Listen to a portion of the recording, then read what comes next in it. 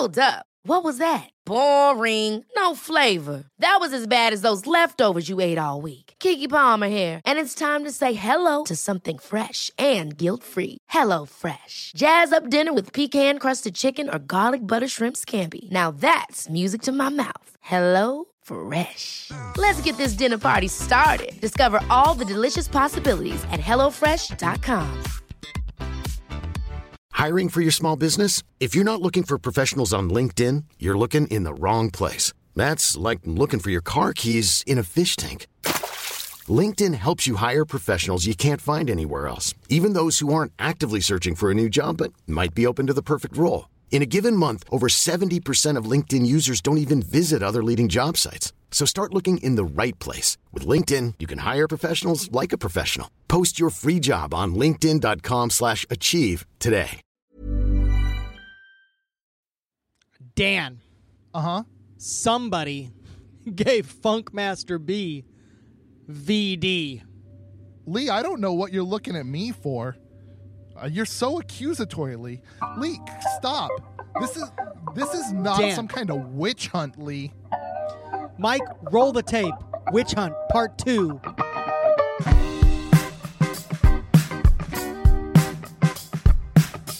You are listening to the Beyond Terrestrial Podcast, your one-stop shop for the outstanding, the unconventional, and the downright strange. Strap in because the boys are about to take a wild ride. I'm Funkmaster B, setting up that tea for the duo of Dumbfoolery. Your hosts, Dan and Lee. Of course I believe in aliens. I mean, in an infinitely growing universe, why would we be the only living species? Bigfoot, Nessie, all that stuff, it's gotta be real. How are we to say that we're the only ones? It's just ignorant. I think aliens are not only from other planets, but they're time travelers.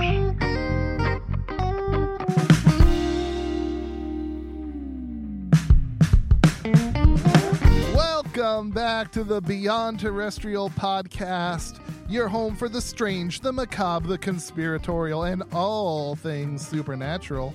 I am one half of your hosting duo, Dan Martson, recording just down from the crossroads where Robert Johnson made his infamous deal with the devil. And as always, I am joined by my friend, my partner, my co-host, and maybe warlock, Lee Arrett. Maybe.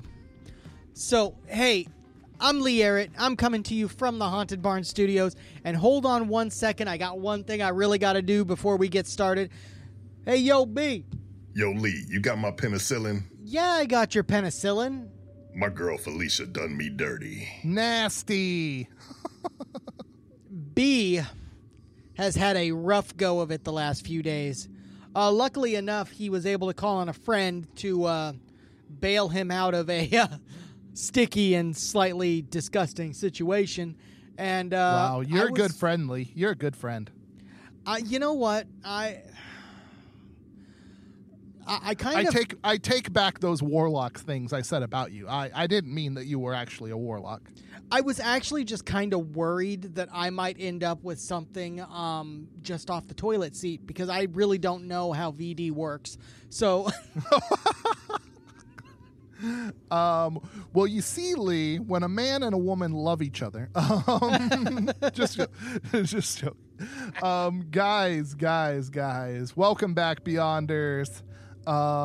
We are on the hunt this week, not only to find that thought Felicia who did our boy B dirty. I can't stop finding her every time I close my eyes. B really got to pick him a little bit better, man. Like, yeah, seriously. that Felicia's a whole lot of lady. I saw her on the Skype call. That's a woman right there. Anyways, we are looking for a different type of woman, one that could curse you and ride a broom and make your cattle die mysteriously. Yes, and also dies in the rain. Oh, no, that's the Wizard of Oz. My bad. Oh, yeah. I mean, maybe. We'll see. We'll see. But Lee, last time we got together and talked Salem witch trials, we're talking Puritans because I love Thanksgiving, and Puritans and Thanksgiving go together like hanging homeless women and witchcraft. I wasn't going to go that way. I was going to say PB&J or like rice and I don't know, something. I don't want to say. I went dark there. I apologize. You did. But anyways, guys, well, it's about to get rough because we started with some girls who are in a house, the minister's house in Salem Village, where there are factions formed between people in Salem town, between different families, where there is kind of a gap in the legal space. So actually a lot of the court cases that people normally brought to try and figure things out, they've kind of been building up. A lot has been festering in this town. And it's cold, and they are all afraid they're going to be murdered by Indians, and that the militia won't be able to stop them. So that's the situation we're in Salem. It's not very good. Well, let's be real. I mean, through evidenced by how the war had been going, the militia wouldn't have been able to stop them. It was really just luck that the Indians didn't come down this way. Yeah, probably not. Good point. Yeah. So they had fair cause for being worried, but this really goes crazy. We left off with a slave girl named Tituba, who is been accused of being a witch. And Tituba is in a position where she is essentially between a rock and a hard place. She has to make a decision. That decision is to survive or to be hung as a witch. Yes. So she spills the beans, and the real problem is she claims there are more witches in town.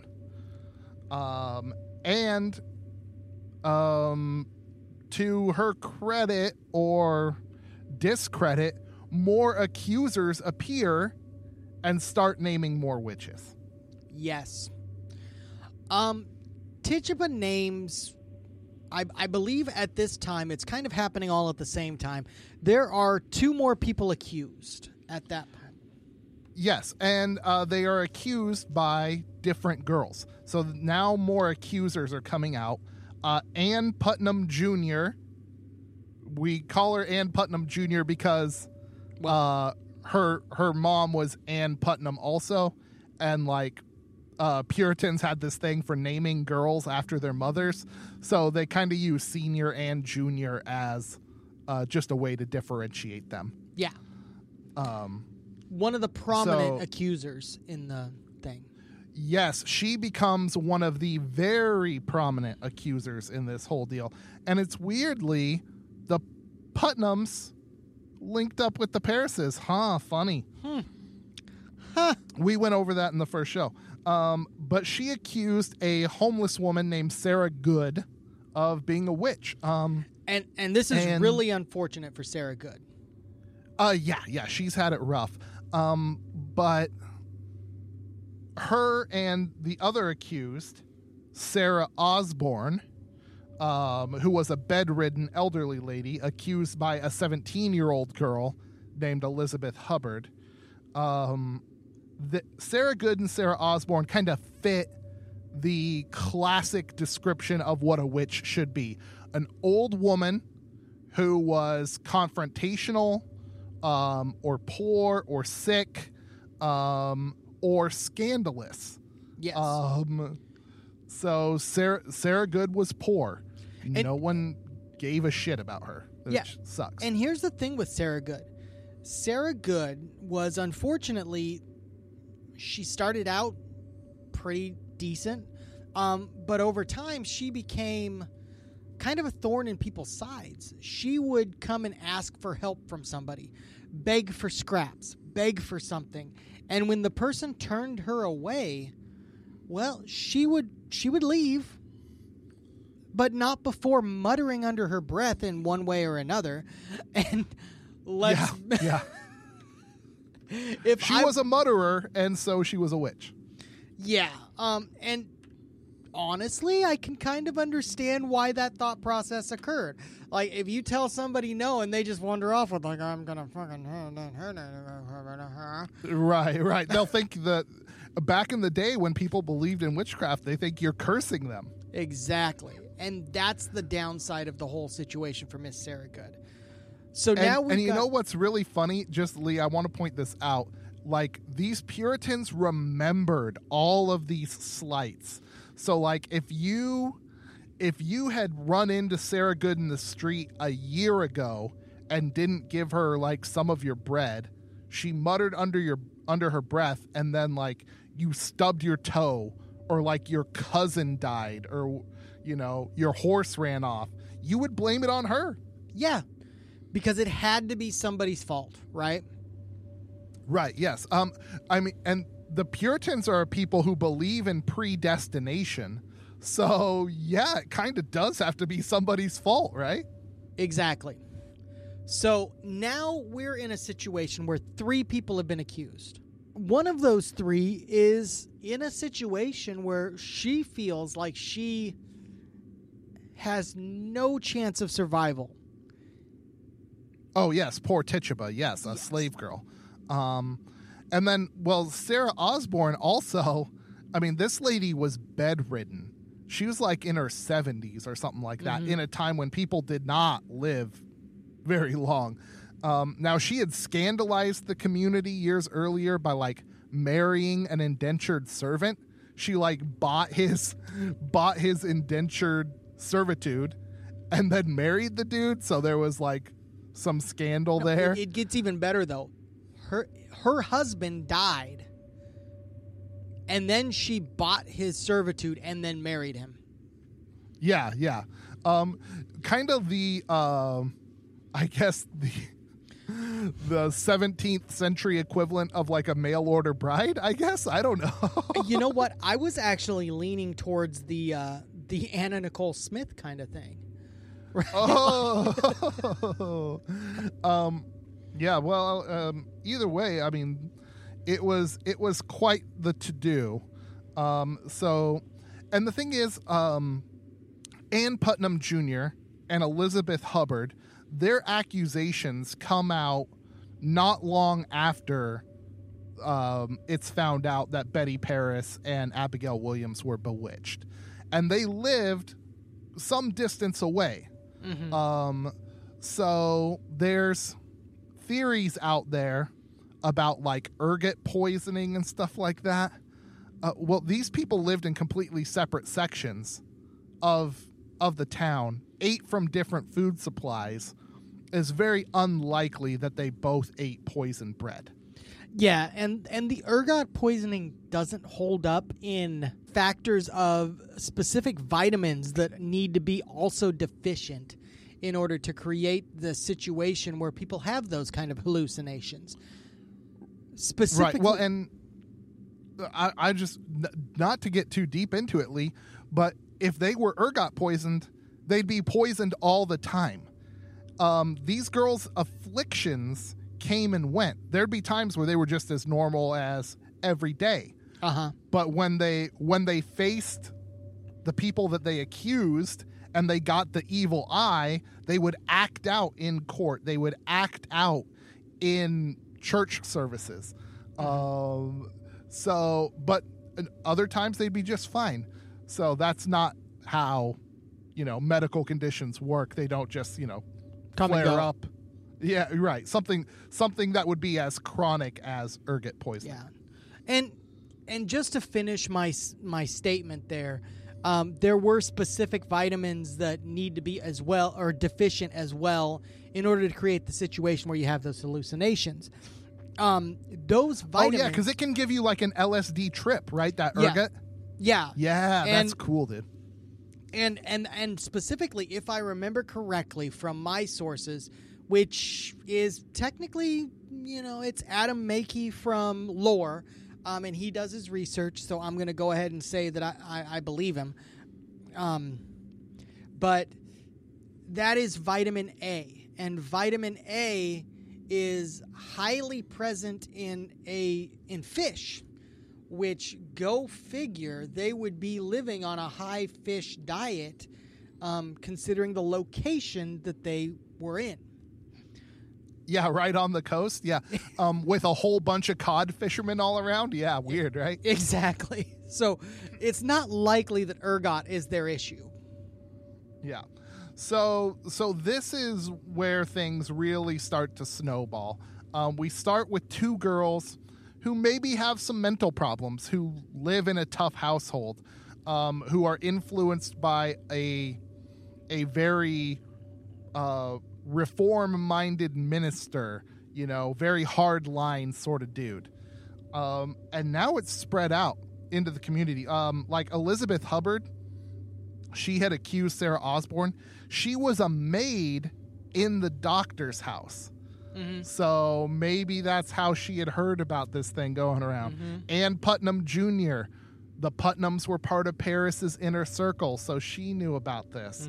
Mm-hmm. And now it's going to start spreading out. So Tituba had made her confession. All the classic stuff. Rode on a stick, had animals come to her, all of this stuff. And they had talking about who had signed the Devil's Book. Sarah Good and Sarah Osborne were in there. They had signed, clearly. Signatures, Lee, I don't know if you know this, signatures had only just become really popular in England in the early 1600s, I guess. So this was a big thing amongst Puritans, was signatures for legal documents, like signed confessions. And signing the Devil's Book is a big one. One thing that's interesting about Tituba's confession is it morphs over time. You have Tituba confessing to signing the Devil's Book, but she didn't see what was on the Devil's Book. And as more witches come out, now she saw Sarah Osborne and or their specters. Or their specters in the book. Yes. And now it graduates even farther, because Tituba is still in a situation where she wants to live another day. And that's honestly the down, like the bottom line of the situation. And it ultimately culminates in her saying, there were 9 other names in the Devil's Book that I saw. 2 of them were Osgood and... Osborne and Good. Osborne and Good, sorry. Yeah. Well, let's roll with it, Lee, because there's some more who start being accused. Ann Putnam Jr. accuses Sarah Good's 4-year-old daughter, Dorothy, of being a witch. Now, in these days, they believe that witchcraft ran in families. So, that, to us, this is crazy. Yeah, but, and to me, personally, I just kind of want to punch Ann Putnam in the face. Yeah. Sorry.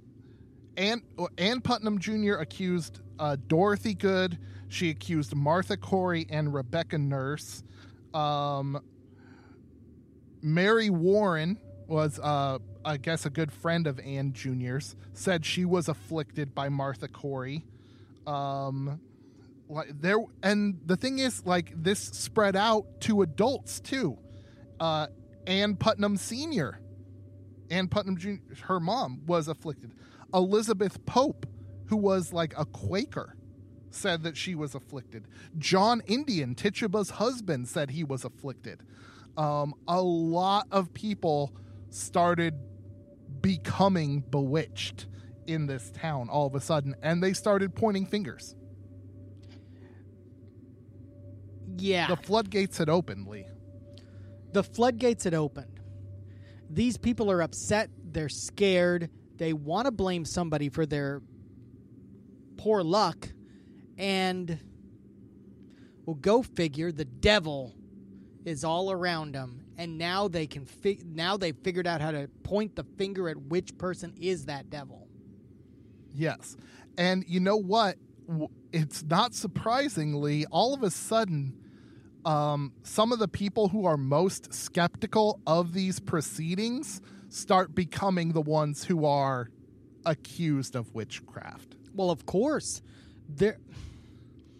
they're the voice of reason right now. Like, Yes. Let's shoot them down before we get too far into this. Yeah. So one of the guys early on who was skeptical of this is John Proctor, right? Uh-huh. Mary Warren, Ann Putnam's friend, who was accusing people of witchcraft, was a maid at John's house, right? Well, John told some people that he was going to beat these witchcraft accusations out of her. And maybe it kind of sort of changed her mind a little bit. So she stopped being accusing, but then the other girls turned it around on poor Mary Warren and accused her of witchcraft. So what does Mary Warren do to save herself?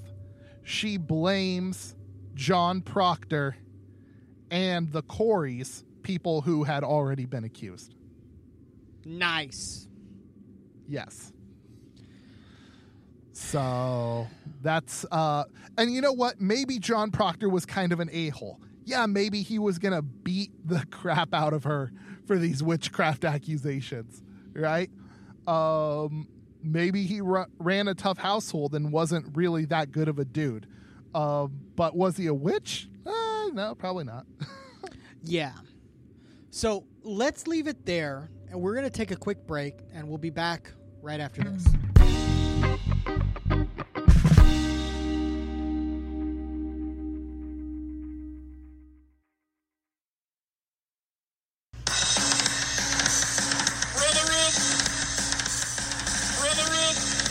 Next to my bathroom in my basement. This is my worst holiday. My worst holiday. My worst equal phantom chocolate covered shrooms party. Now wait. Before we go further, start with your weaker and move to your harder. I bet he likes We that. want rude. So We want rude. We want crude. We want sodomy. We want everything. okay. Now, when I say harder, I mean they're all pretty bad. just All right. just make it real hard. I love the holiday season. Like in 2001, it was Christmas Eve night. I was 19 years old. I decided to go for a walk around the block to smoke a joint. You know, it's Christmas Eve. That's what people do. As Jesus would want you to. Good man. Jesus would want me to, very much so. And I got about halfway down the street, and all of a sudden I was spotted by the police. And like the cop just like flies out of nowhere. He said that there were people that were stealing TVs in the neighborhood. What? And this was the reason why he stopped me. Now this is 2001. We didn't have flat screens. Did he back check then. your pocket? Okay. Sir? No. I'm going to have to I had a flat frisk screen. you. Yeah. And I was like 19. I was like 120 pounds soaking wet. So anyway, he proceeds to run my name and all that jazz. Well, I had a warrant for a failure to appear on some traffic tickets. Oh, no. So before he stopped me, like I was wearing overalls, and I had like one of those little Kodak cases that you used to put film in back in the day. You put your blow in there? A lot of these, yeah. I put it right here in my pocket. That roach, right? Yeah. He put me in handcuffs. He ended up searching me, and he found that roach. It was in a little Kodak pocket right here on my overalls. Right. And he smelt it, and he's like, oh, this is another charge. Put it back in the film case, and put it back in my pocket, and put me in the car. And I was real flexible back then, boys. Attaboy. So, I was able to, on the way to the police station, though, I was able to, by being handcuffed, to get my arm around my back, pull the film case out of my pocket, pop open the lid, I reached with my tongue, got the roach, swallowed it. Yay! Yes, right? Dude, I put the lid back on and shoved it right back in my pocket with my hands cuffed the entire time. Yeah, my man. They booked me in the cell. They booked me in the cell. And then I could hear the police talking. Like, I could hear them talking. They're like, well, what'd you pick him up on? They're like, failure to appear on a bench warrant for traffic tickets. I'm like, but we got some marijuana on him. and they opened up the case and there was nothing in there. And like they came back to my cell and they're like, "Where did that go?" And I'm like, "Where did what go?" I don't know what you're talking about. Abracadabra. So when you said and all that jazz, I was like, and all that jazz. Yes. Those are great spirit That was figures. fun. Jazz hands, spirit figures. My worst holiday. This is my worst holiday.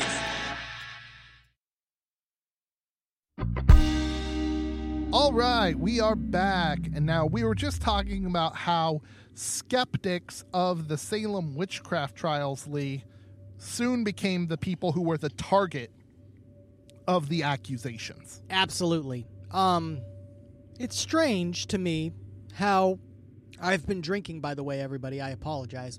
It's strange to me how all of a sudden those people that were like, hey, maybe this isn't the best idea, are all of a sudden the people that are being attacked by it. Yes. So to deal with all of these accusations, they set up what is called a court of oyer and terminer, which just means, like in Old French, to hear and decide. This court didn't really have any legal standing because, like we had talked about before, the Massachusetts Bay Charter had been revoked and they were going to replace it, but they hadn't actually passed any laws to set up anything new, blah, blah, blah. The new governor has to set up something to deal with this, and he sets up this court. Yes. I got nothing, Dan. Good one, Lee. You're welcome. So the court finally convenes. This was like in the summertime. So we've had like 6 months of accusations and investigations, and a lot has been. It's starting to spill over into neighboring towns, Andover, Ipswich. Girls are blaming people down in Boston. By the time the court actually shows up to start the real trial phase. And there are dozens of people in jail at this point, Dan. It's not just the initial 19. In fact, poor Sarah Osborne died in prison. She was a bedridden old woman. She never made it to court. She kicked the bucket in the prison. The prisons back then, terrible. Oh, yeah. They weren't designed for long-term holding. Like, they really just weren't. No, I mean, you're talking about a time before plumbing, right? Mm-hmm. People are pooping in pots. Mm-hmm. They don't always get to throw them out. There's rotten food. There's lice. I mean, it's nasty in there. So an old woman who's bedridden is not going to last long in that situation. No. And she kicked the bucket. And the worst thing is, like, these poor inmates are not, like, they're not given food or anything like that. Everything is provided by that inmate's family. And if the inmate's family does not have the funds to support them inside the jail, then they're just kind of left there to rot, essentially, and accumulate debt. Yeah. So something like, I believe something like 5 different people, at least 5 people who were accused died in prison. Yes. So, but the trial phase starts. They do set up grand juries to see if the indictments should move to a trial. The grand juries are like the evidence that they inspect is very quick and very suspect. It includes spectral evidence. So if you say, I saw someone's spirit, like there's no way to confirm that, right? You could just say, I saw so-and-so's spirit riding on a broom, or so-and-so's spirit was poking me with pins. Well, exactly.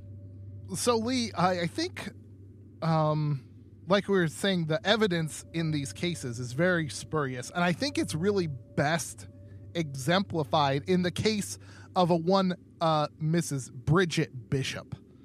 Her case was the first one to be tried by the court of Oyer and Terminer because they thought that they had the best case against her. So let's listen to some of the evidence that was brought against her here, Lee. She had been previously accused of witchcraft. Oh, yeah. This is a big one. If you had ever been accused of witchcraft before, you were like back on the list all of a sudden. And prior to the events of Salem, witchcraft wasn't always something people got hung for. In fact, a lot of times they were let off because the way English law was, there really needed to be like 2 eyewitnesses. Mm-hmm. And a lot of people didn't give that much credit to the spectral evidence. Well, as we see here, some things change, and it's not for the better on behalf of the accused here. No. So Bridget Bishop had already been accused. She had been quarrelsome with her neighbors, something that got Sarah Good in trouble.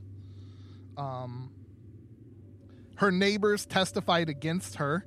If anything bad had happened at their house because they had fights with her, it must be her fault, right?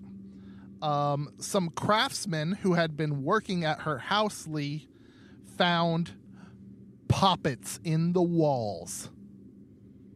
Dan, what is a poppet? A poppet is essentially like a rag doll, or what we would today probably call a voodoo doll. Okay, all right.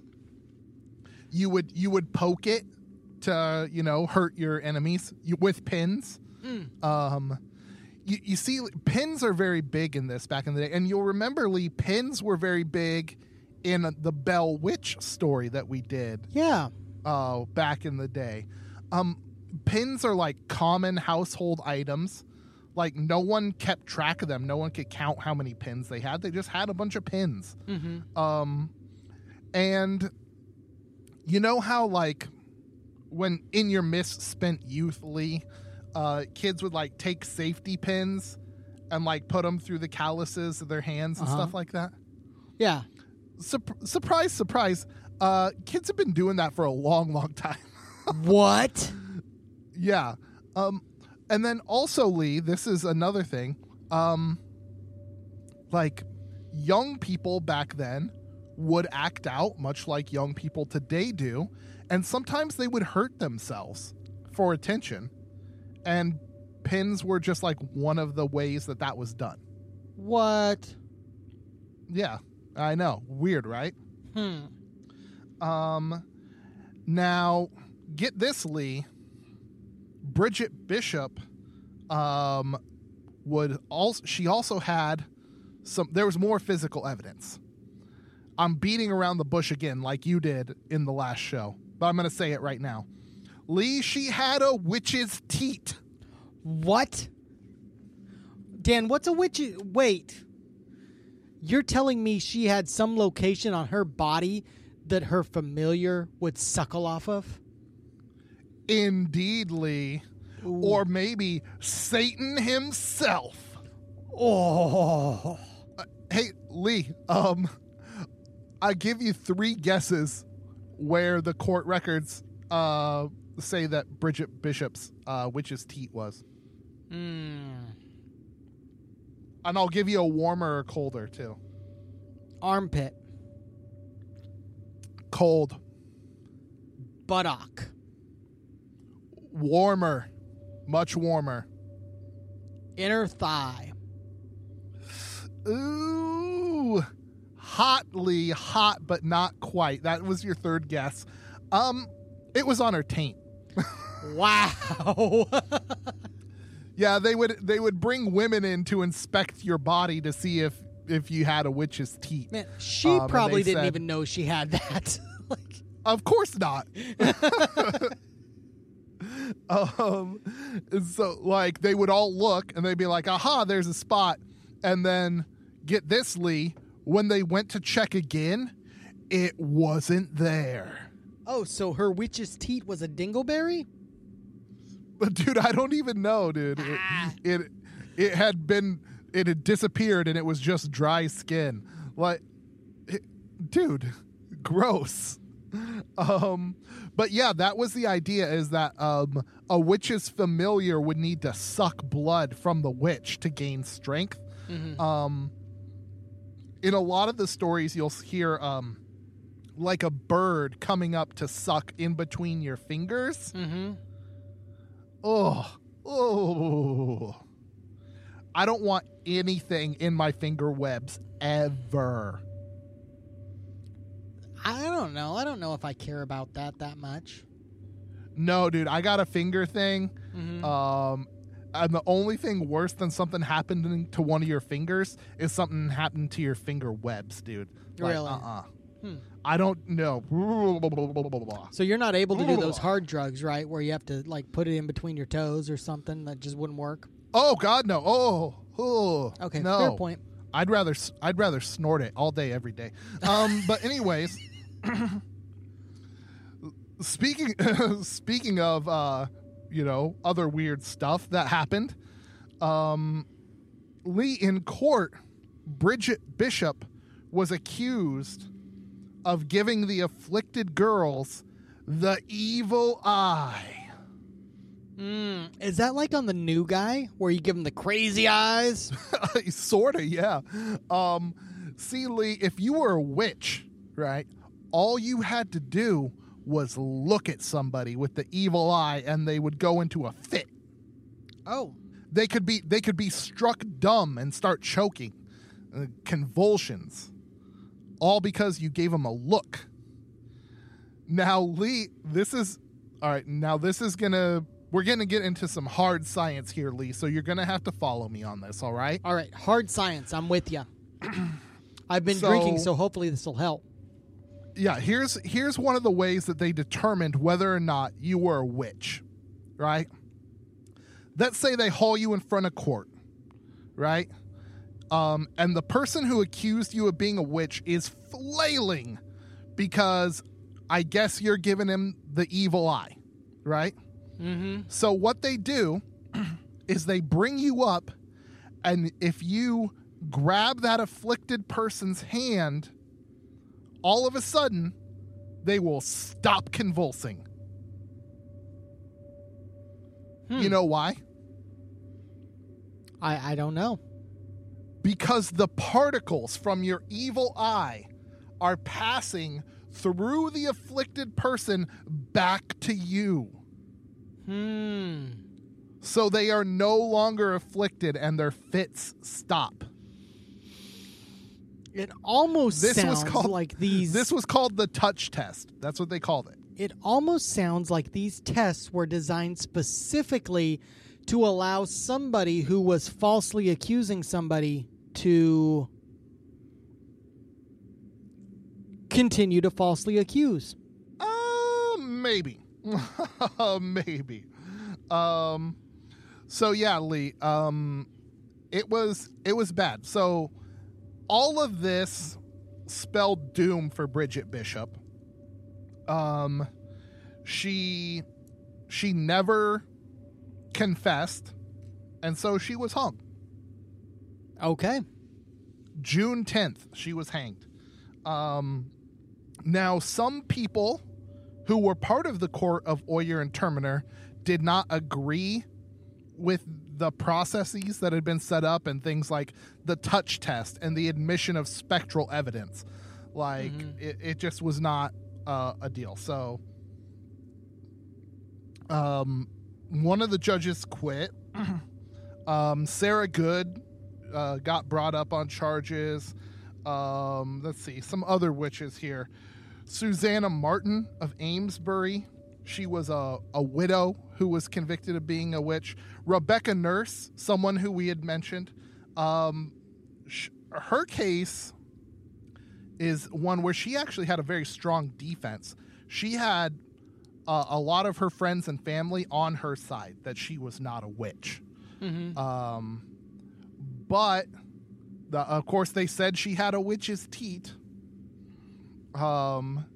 And they said, oh, we saw her spirit afflicting people. There was the touch test, all that sort of stuff. But you know what? Despite all of that, didn't sway the jury, Lee. No. She was she was found a not guilty verdict. But Lee, one of the judges, a guy named Stoughton, he sent the jury back and told them to deliberate again. So they came out with some questions. Now, Lee, a lot of people, when they think about these trials, they might picture a modern trial where there's like a prosecuting attorney and a defense attorney, right? Just for clarification, there was no defense attorney. If you were a woman, you had to be represented by a male member of your family. And in fact, it was illegal for a lawyer to practice for fees in Massachusetts until the 1700s. Nice. And the judges did all the prosecuting, all the question askings, and they presumed that the accused was guilty. There was no presumption of innocence. And Stoughton, in particular, was a hard ass. He was going to root out witchcraft in Massachusetts, Lee. Yeah, the thing with Stoughton is it transitions from like Paris being the driving factor between these witch trials to Stoughton, who sees this as his white whale, right? He is going to end witchcraft in Salem. He is going to stop it with disastrous results. Yes, it's crazy. It's funny too, Lee. Like the original girls who were afflicted, when afterwards they're removed from Salem and sent to live with other people, and it's weird they get better when they're not around all these other girls. Yeah, I know, right? So it's very strange how this progressed. So it starts with these girls who are having a tough time. It moves into these girls who are attention seeking, who are in some cases outright faking, or who may be telling authority figures just like what they think they want to hear. Yeah. So poor Rebecca Nurse is caught up in all of this, and even though she's found not guilty, Stoughton's fervor sends the jury back. They come out to ask her another question, and maybe she didn't hear it. There's stories in the record that she was hard of hearing. Whatever it was, she did not respond to the jury's question about who else she was in league with or something like that. And because she didn't say anything, they decided to change from not guilty to guilty. Because the first thing I think when somebody doesn't answer me is they must be hiding something. Exactly. Witchcraft, Lee. If people don't talk, they're guilty. Yeah, that's my first jump to. So, and what's crazy is, not only did her family set up a very strong defense for her with all these friends and neighbors saying that she wasn't a witch. Even after she was convicted, her family kept campaigning for her, tried to get her reprieved by the governor. At first he was like, yeah, okay. But then I guess Stoughton or someone convinced him to switch back, and he was like, no, you're going to get executed. Yeah. I think this whole thing boils down to Stoughton being a real asshole. I mean, well, and so there were something like 9 or 7 judges appointed to the Court of Oyer and Terminer. Yeah, 7. None of these guys were lawyers. They were all businessmen and government officials. Some of them, like what's his name, Sewell? Was it Robert Sewell? Samuel Sewell? I can't remember. He was like He was like the richest guy in Massachusetts at the time. And he was very well to do. But like I mean, they were all well read. They were all educated. They all had money, but this just like isn't necessarily their thing. And depending on how fervent they are in their religious beliefs, this is where you get the differences. And Stoughton is a hardliner. Yeah. And when I look at it, like Stoughton was essentially the head juror or something like that. He was... Yeah, well, I think he was the Chief Justice. But like Sewell and a few of the other judges would later, years later, apologize for their actions during these trials. Yeah. Stoughton, no. No apologies. Oh, no. So anyways, Lee, the Salem witch trials could more accurately be called like the Essex County witch outbreak or the Massachusetts witch fever of 1692 because it spread out to neighboring towns, and Andover actually had more people accused of being witches than Salem. I didn't know it was more people, but I knew there was a lot in Andover. Yeah, a couple of people accused, the Lacey's and the Coreys, their families had a lot of accusations. Oh, the Lacey's and the Carriers, excuse me. We already talked about Martha Corey a little bit. Her husband, Giles, is going to be a figure in this one. But anyways, the Carriers, Martha Carrier, was accused of being like the queen of hell and all this sort of stuff. Accusations were piled on her once these things got rolling. And even after she was accused, I think people just piled on more and more because she was someone that they could name. Her like 18-year-old son was brought to prison and tortured to confess that his own mom was a witch. Well, that's how you get what you need. We've all seen we've all heard of Guantanamo Bay, right? Oh yeah, right. So yeah, I mean there was so many accusations and court cases. Martha Carrier was found guilty. Again, she was one of the ones who opposed the trial, just like the Proctors. John and his wife Elizabeth were both found guilty. Elizabeth, her execution was stayed because she was knocked up. But if you opposed these trials in any way and you did not confess, you got hanged. Yeah. And it's funny, if you did confess to witchcraft and being in league with the devil, you didn't get hanged. No one who confessed to witchcraft during the Salem witch trials was hung as a witch. Including Tituba, the very first, was not hung. So, guys, let's look. This has moved us from January, when all of this started, to August, and there's still more, but we have one important figure that we want to cover, a former Salem minister named George Burroughs, who evidently was the king of hell and the leader of the black masses of Salem witches. So let's take a quick break, and we'll be back with more right after this.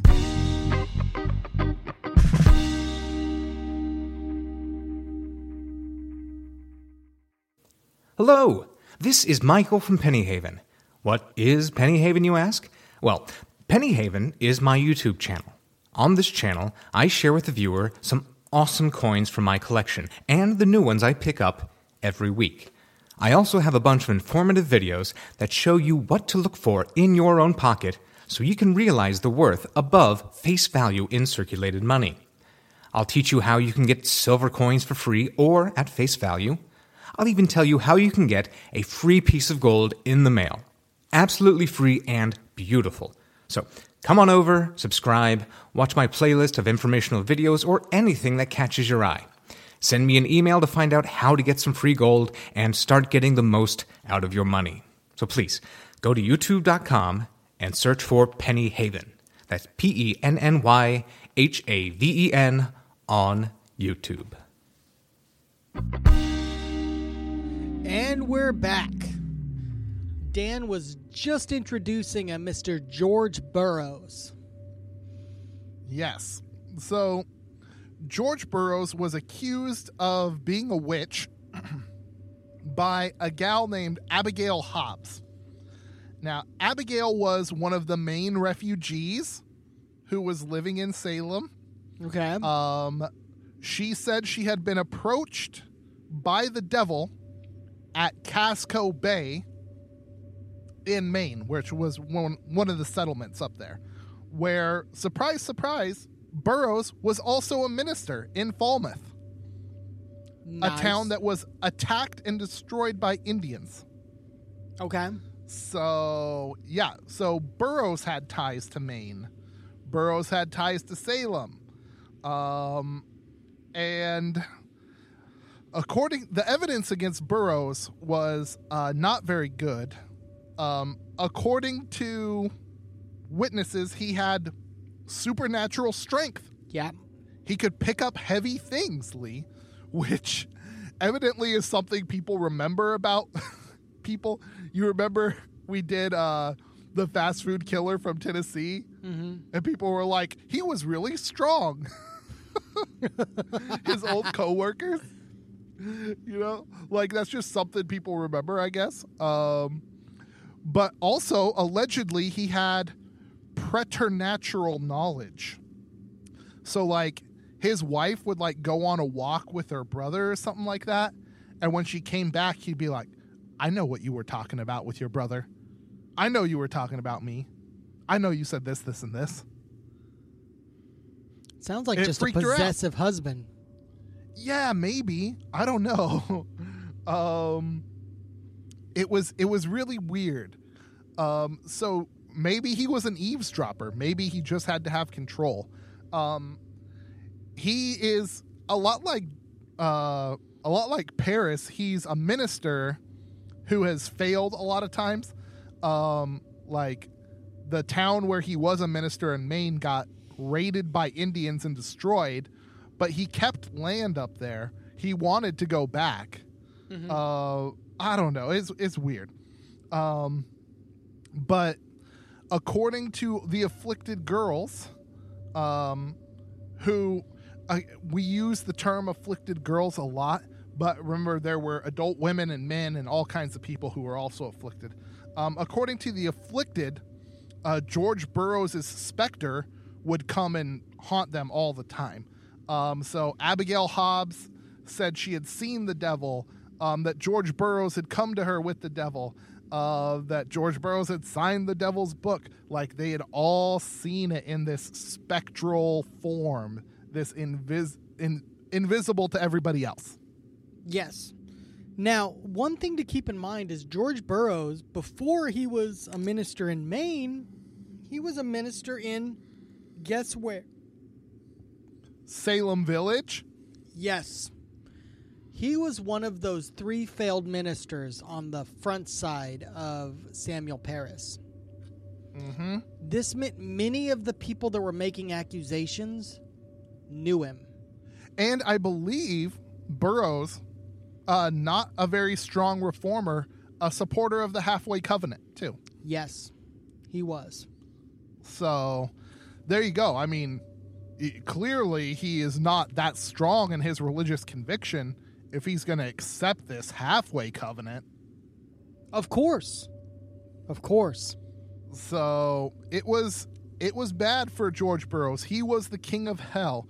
And these accusations grew and grew to the point where people said there were hundreds of witches.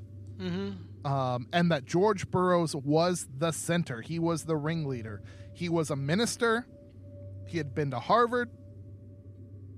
He was like probably the highest up dude who was convicted in this whole thing. Convicted, yes. Accused, right. No. There was there was one lady that was higher than him that I can think of. Right. Right. And, you know, I want to point this out, Lee. This is an important thing to note, too. There's a difference between being accused, like someone says, I saw so-and-so and they're a witch, and actually having a charge filed. Mm-hmm. So, like, You'll see it usually worded as cried out on. A lot of people who were cried out on as witches never had any charges brought against them because the judges were just like, oh no, that guy's not a witch. Yeah, totally true. Couldn't be him. No. But that girl, yes.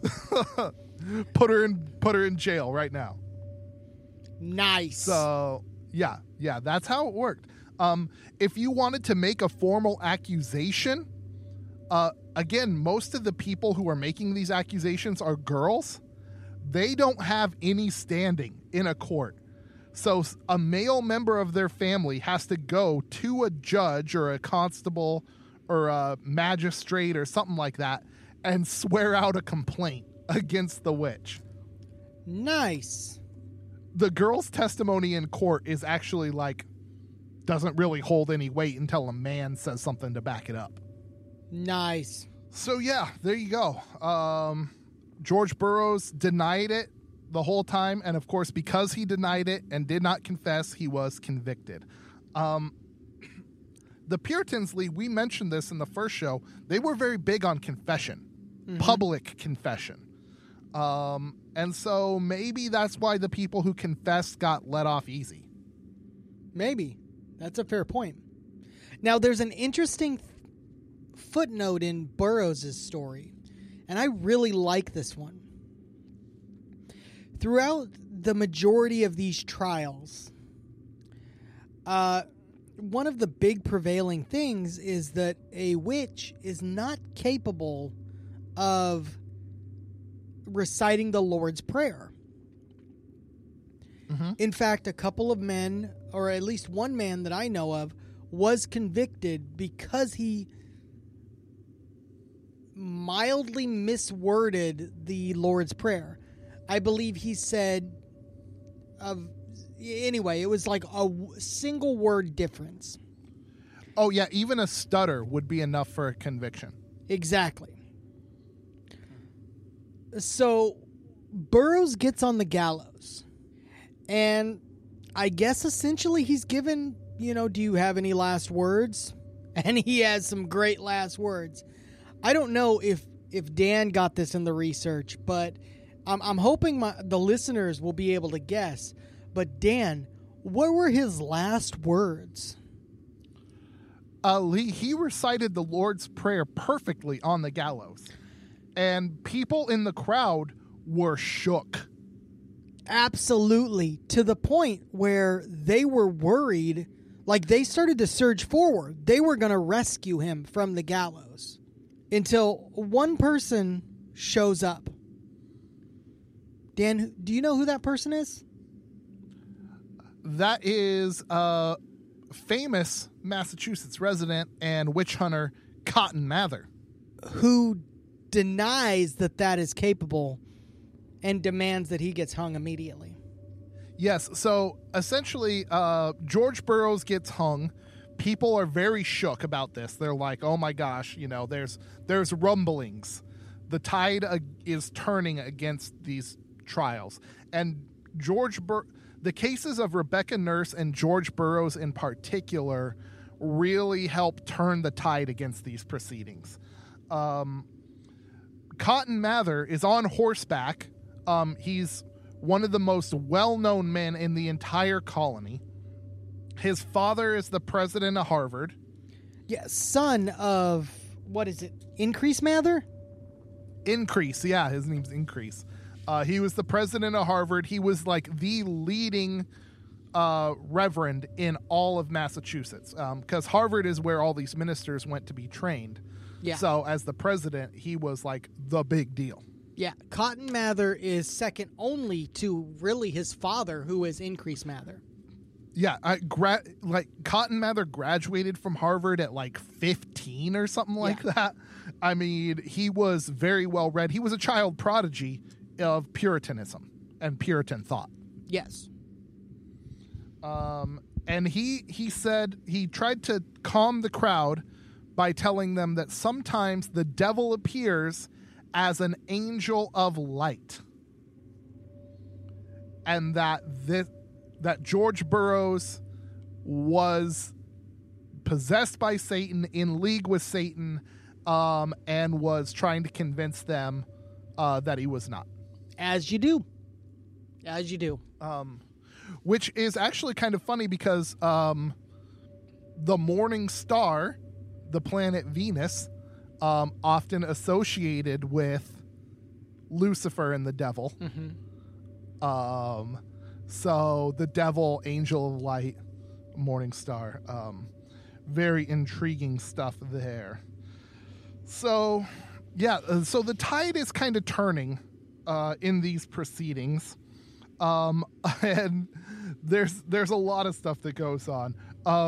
One of the accused, Mary Bradbury, her family helped her escape from jail. One of the people who was accused and convicted was a gal named, this is the best name in the whole thing, Dorcas Hoare. H-O-A-R. Dorcas Hoare. I don't remember that one. Yeah, dude. Yeah. I remember the Dorcas, but I don't remember the last name. Yeah. So yeah, there's a lot of people accused in this still, but the tide is turning, and one of the big things that really pushed it over the edge was Giles Corey being pressed to death. Yes. Now, Giles's wife, Martha, was accused very early on. And when it came up for their trial, Giles was asked, "Are you willing to be tried by God and country?" That was the question. And he had to answer so that they could move on with a trial. But he refused. He wouldn't say anything. So they were going to press the answer out of him. Yeah. Lee, explain being pressed. All right. So here's what being pressed is.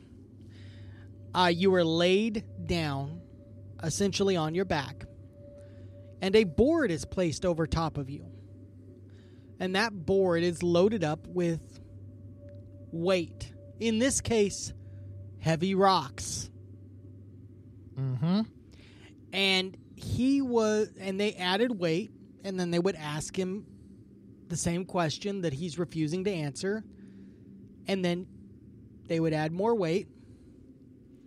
And it got to a point. Now, bear in mind, this guy is in his 70s, I believe, at the time. Yeah, 60s or 70s, yeah. Yeah. And he has probably hundreds of pounds of weight on him at this time. And they get to essentially his final words.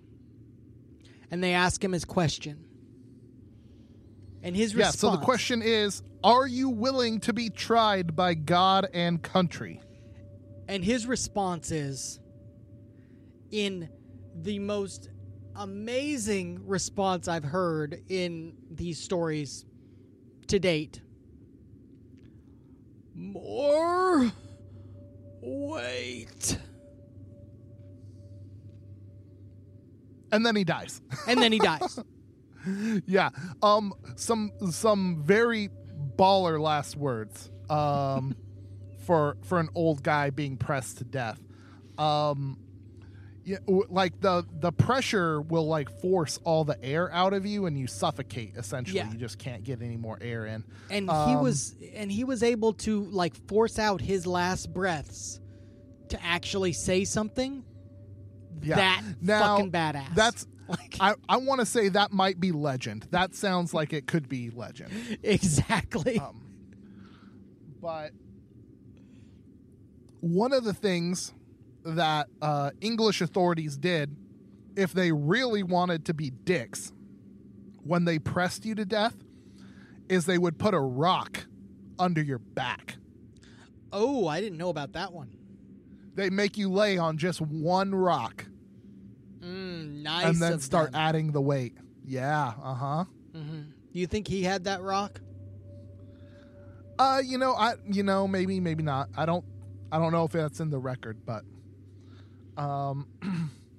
So in September, the Court of Oyer and Terminer convicted 15 of the 15 people that were brought before it. Nice. So we're talking about 100% conviction rate. Yeah. So during that month, like they would meet for a month, they'd go back, come back for a month, meet. But yeah, it was nuts. And this was unheard of. Like prior to Salem, something like not even half of these witchcraft trials would end in convictions. Yeah. Now all of a sudden you've got 100% success rate. It's almost like somebody's decided the outcome before the... Right. I mean, everyone's presumed guilty. If you don't confess, you're hanged. And it's just, it's fervor, it's madness, it's eating people up. But at the same time, the public is turning against this. I mean, people have been pressed to death. People who are probably innocent have been hanged. People have been broken out of jail by their families. And slowly the tide just turns against all of this. Yeah, it does. And one of the big tipping points is on October 9th, Increase Mather gave a manuscript copy of a book to the governor, William Phipps, where he and a bunch of the leading ministers of Massachusetts essentially came out against this. Increase visited jails. He heard people recant their confessions. And like this, essentially it all crumbles. The governor knows that the ministers are turning against him. They won't be supporting this anymore. So essentially he has to dissolve the Court of Oyer and Terminer. But get this, Lee.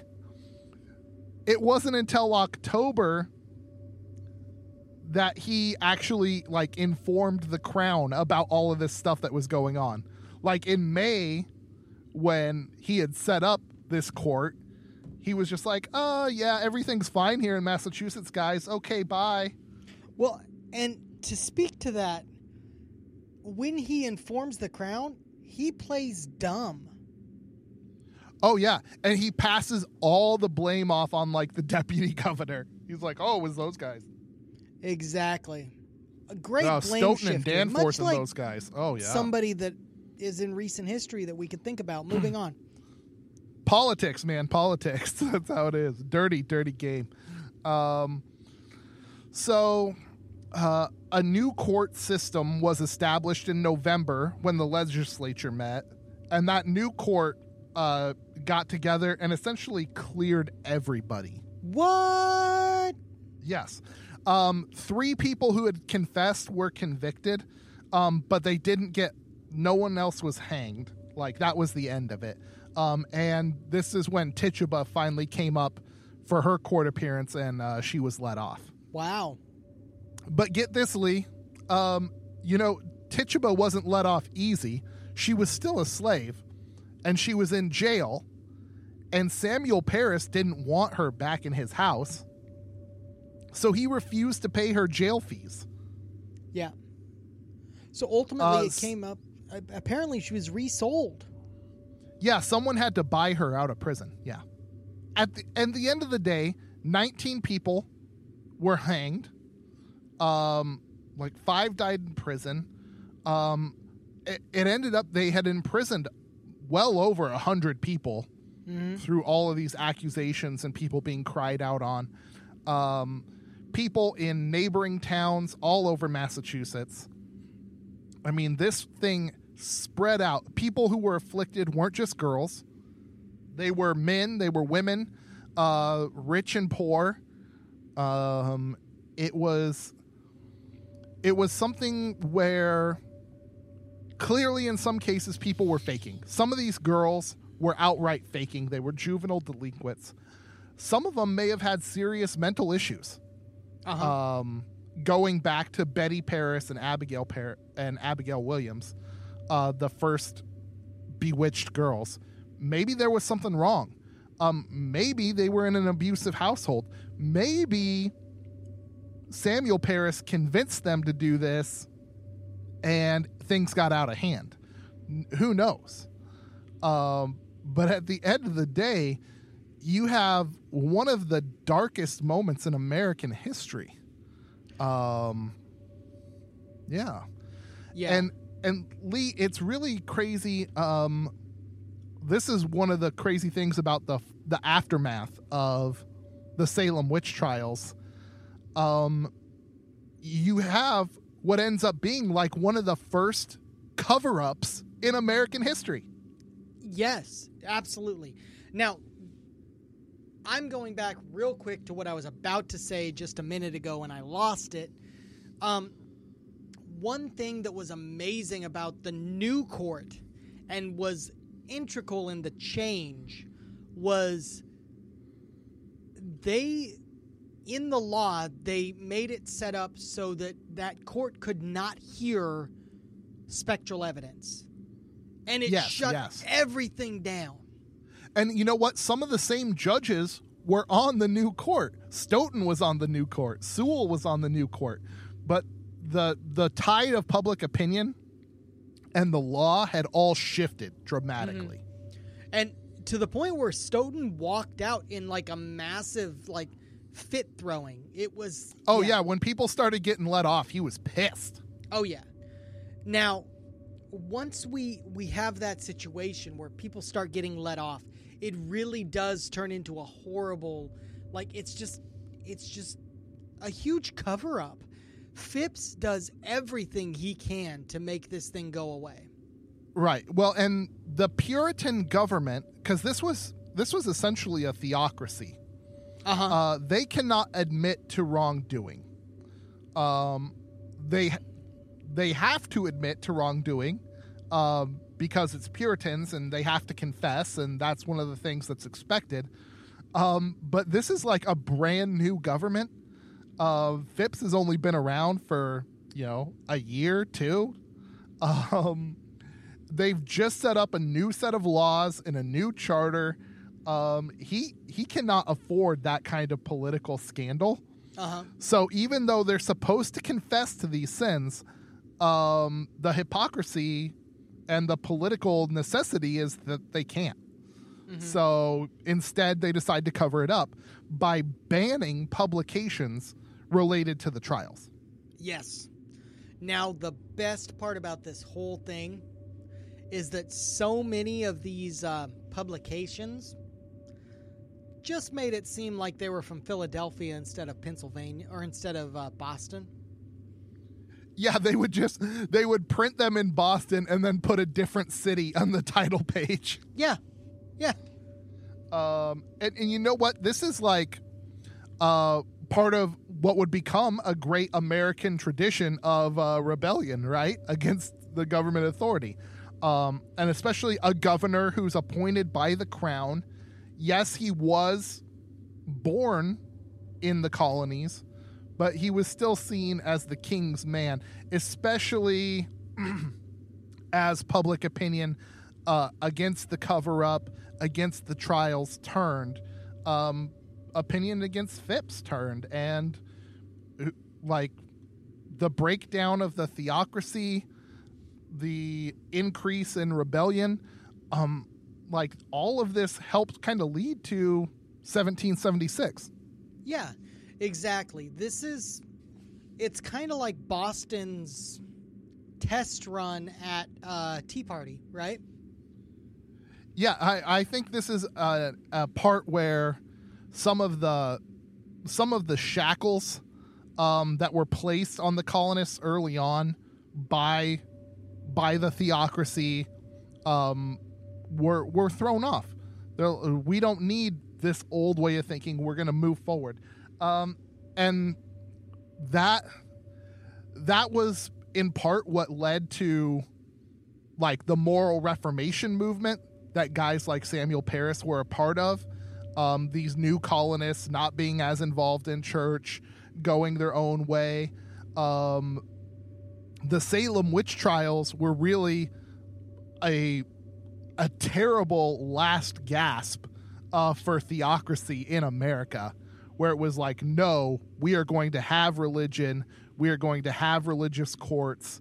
It will dominate life. And people, after they saw what happened, were like, no, we don't want that. Yes. That's all I got, Dan. You're welcome. Hey, Lee coming in with a hot take. So, guys, wow, we have covered the Salem witch trials pretty darn well. We went from the establishment of Massachusetts to the Revolution all of a sudden. Yeah, it just kind of popped out of nowhere. Yeah, we went high, we went low. We came through it all together. And none of us were tempted. Well, not none of us. I mean, Lee was tempted by the devil. Well, only if the devil's at the bottom of this wine bottle, man. It's amazing. You are such a lightweight, bro.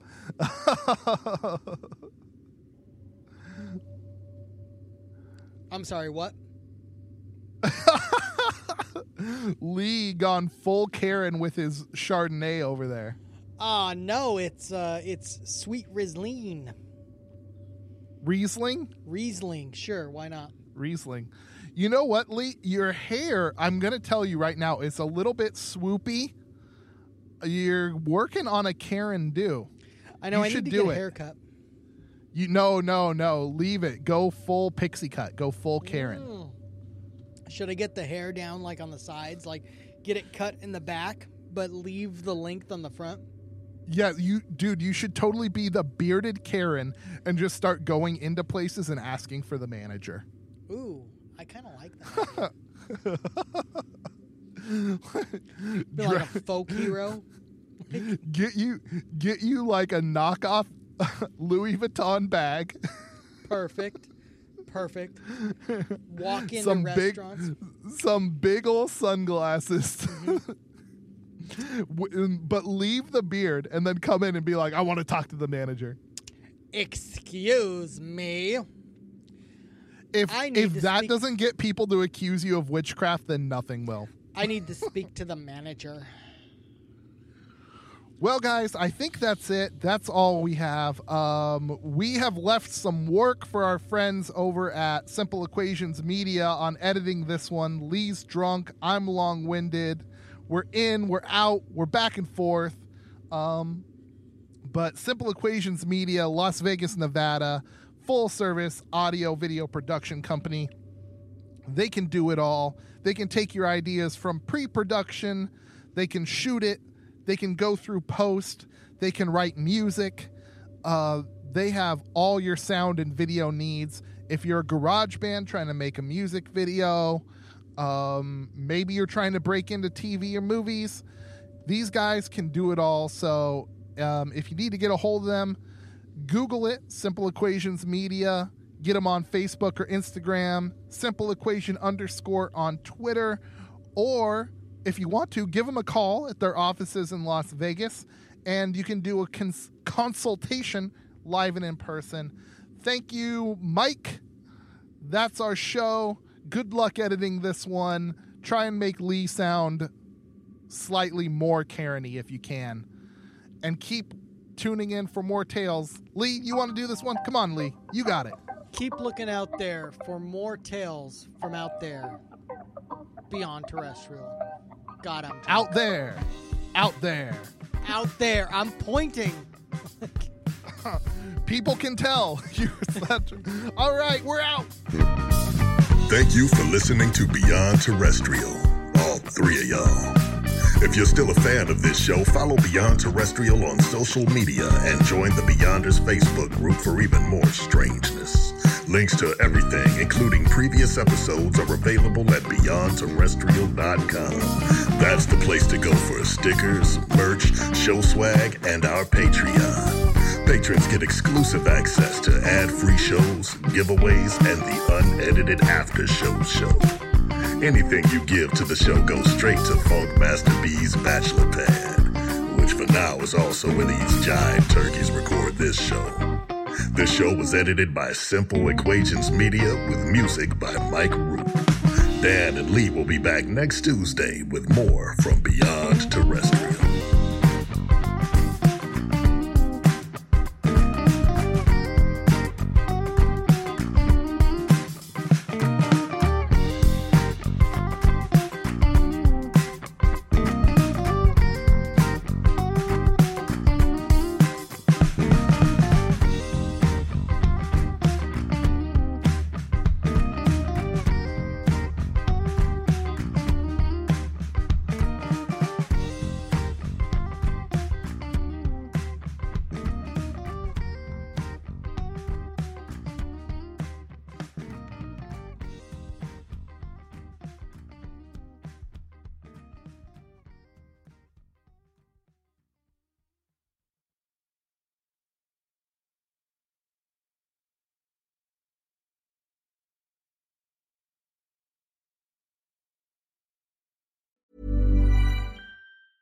Ever catch yourself eating the same flavorless dinner 3 days in a row?